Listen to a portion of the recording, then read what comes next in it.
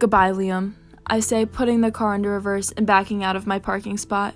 I bring my hand up to touch the swelling on my left cheekbone as I pull away, and I wince as my fingers grace my tender skin. I hear a pained scream and see him start to run after me, arms pumping. My heartbeat accelerates, but I don't look back. He doesn't deserve it. I eventually lose the shot of him running in the rearview mirror as I drive off.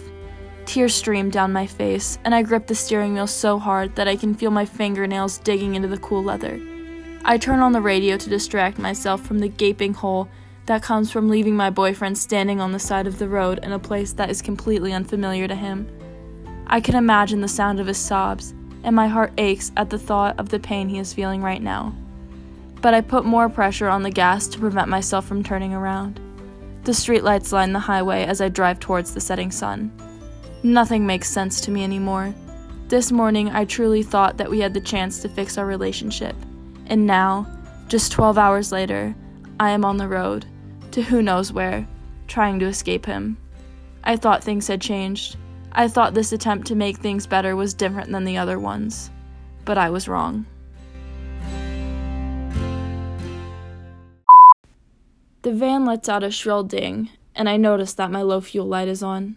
"Shit," I mutter under my breath. I get off the highway at the next exit and pull into a speedway. I can smell the pungent gas as I throw my car into park and turn my car off and bury my face in my hands. My body shakes as the sobs take over my body. I just do not understand how I could have let this happen, but somehow I ended up in a speedway parking lot at 9 p.m., alone, sobbing into my hands. I should have ended things 6 months in when everything started, but it didn't start with the violence it ended with.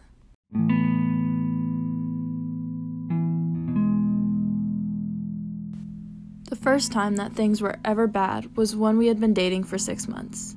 I had gotten a D on my Spanish exam, an exam I thought I had done really well on. I called Liam after school from the car, on the verge of tears.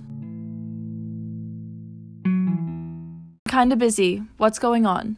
Liam said as he answered the phone. "I did really bad on my Spanish exam. I thought I did really well, but I got a D.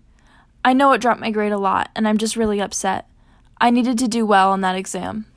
I said. I was taking deep breaths to prevent myself from bursting into tears. "Violet, I get bad grades all the time. It's not a big deal," he said with an indifferent tone in his voice. "I just really wish you would empathize with me right now." It took all of my energy to keep from crying.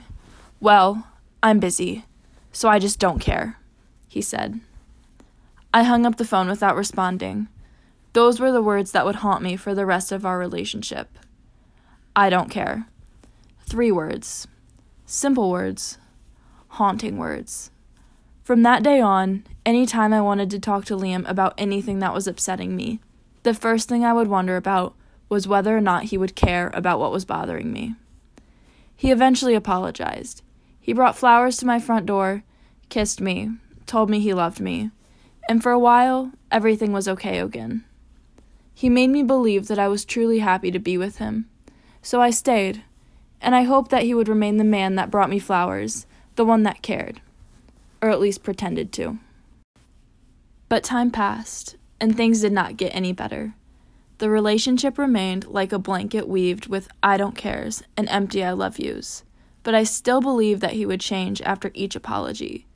I was complacent, afraid of leaving, terrified to face the heartbreak that would follow, and instead decided to spend every day heartbroken. The damage he caused remained in the form of words for most of the relationship, and I believed that it would stay this way, and I believed that I could handle it, but I was wrong.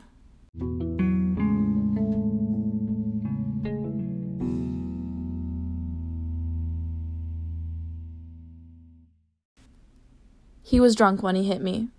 We were walking home from a party. I was back from college for the summer, and the warm air stuck to our bodies as we laughed and listened to the crickets chirp. "Violet, please stay the night with me," he pleaded for the 5th time. "Liam, I'm sorry, but I have to work at 7 tomorrow morning. You know this." I repeated the answer I had been giving all night. "Please," he said, stopping on the sidewalk. "No," I responded. I didn't realize he had stopped walking, so I continued to walk home. Violet, do not leave me here. Why would you do that? I just wanted to stay with you. Come back here right now. Please, he yelled in my direction. Scared and not wanting to fight, I walked towards him. When I got within arm's distance of him, he wrapped his hand around my wrist. I jerked my shoulder, trying to pull away from him, but his grip was tight. Liam, let me go, I said. My heart rate started to pick up. I am small. I knew he could overpower me.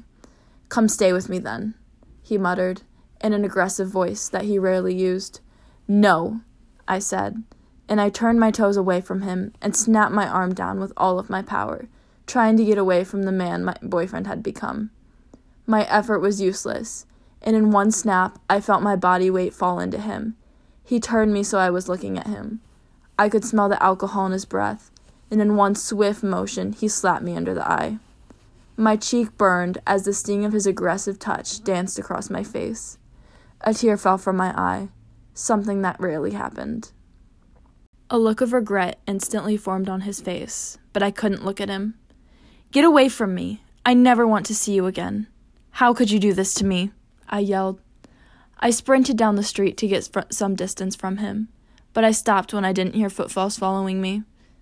I looked back, and I saw no one in the reflection of the street lamps, just the darkness of the night, which perfectly complemented the dark canyon his actions had left between us. After that night, I did not know if I would ever speak to him again. It was going to take effort, but I still went back.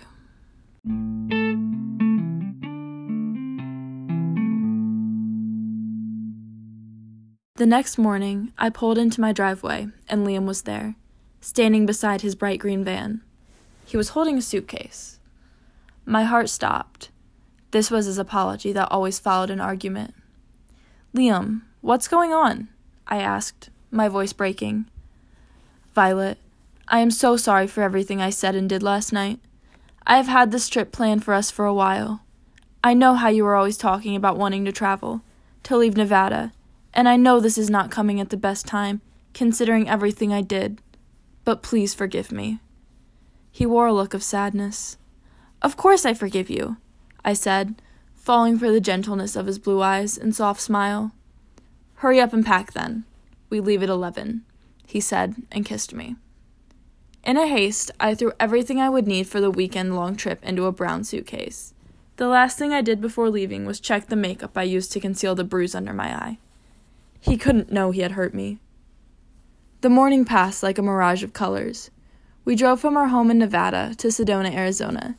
We passed the sprawling landscape of red rock on our way to the hotel, and we laughed and sang to the words of American Pie, our song. But like always, he stopped caring. I was rummaging in my bag that evening when I realized I forgot a toothbrush. Liam, will you go with me to get a toothbrush? I asked. No. Why not? I was hurt by his stark response.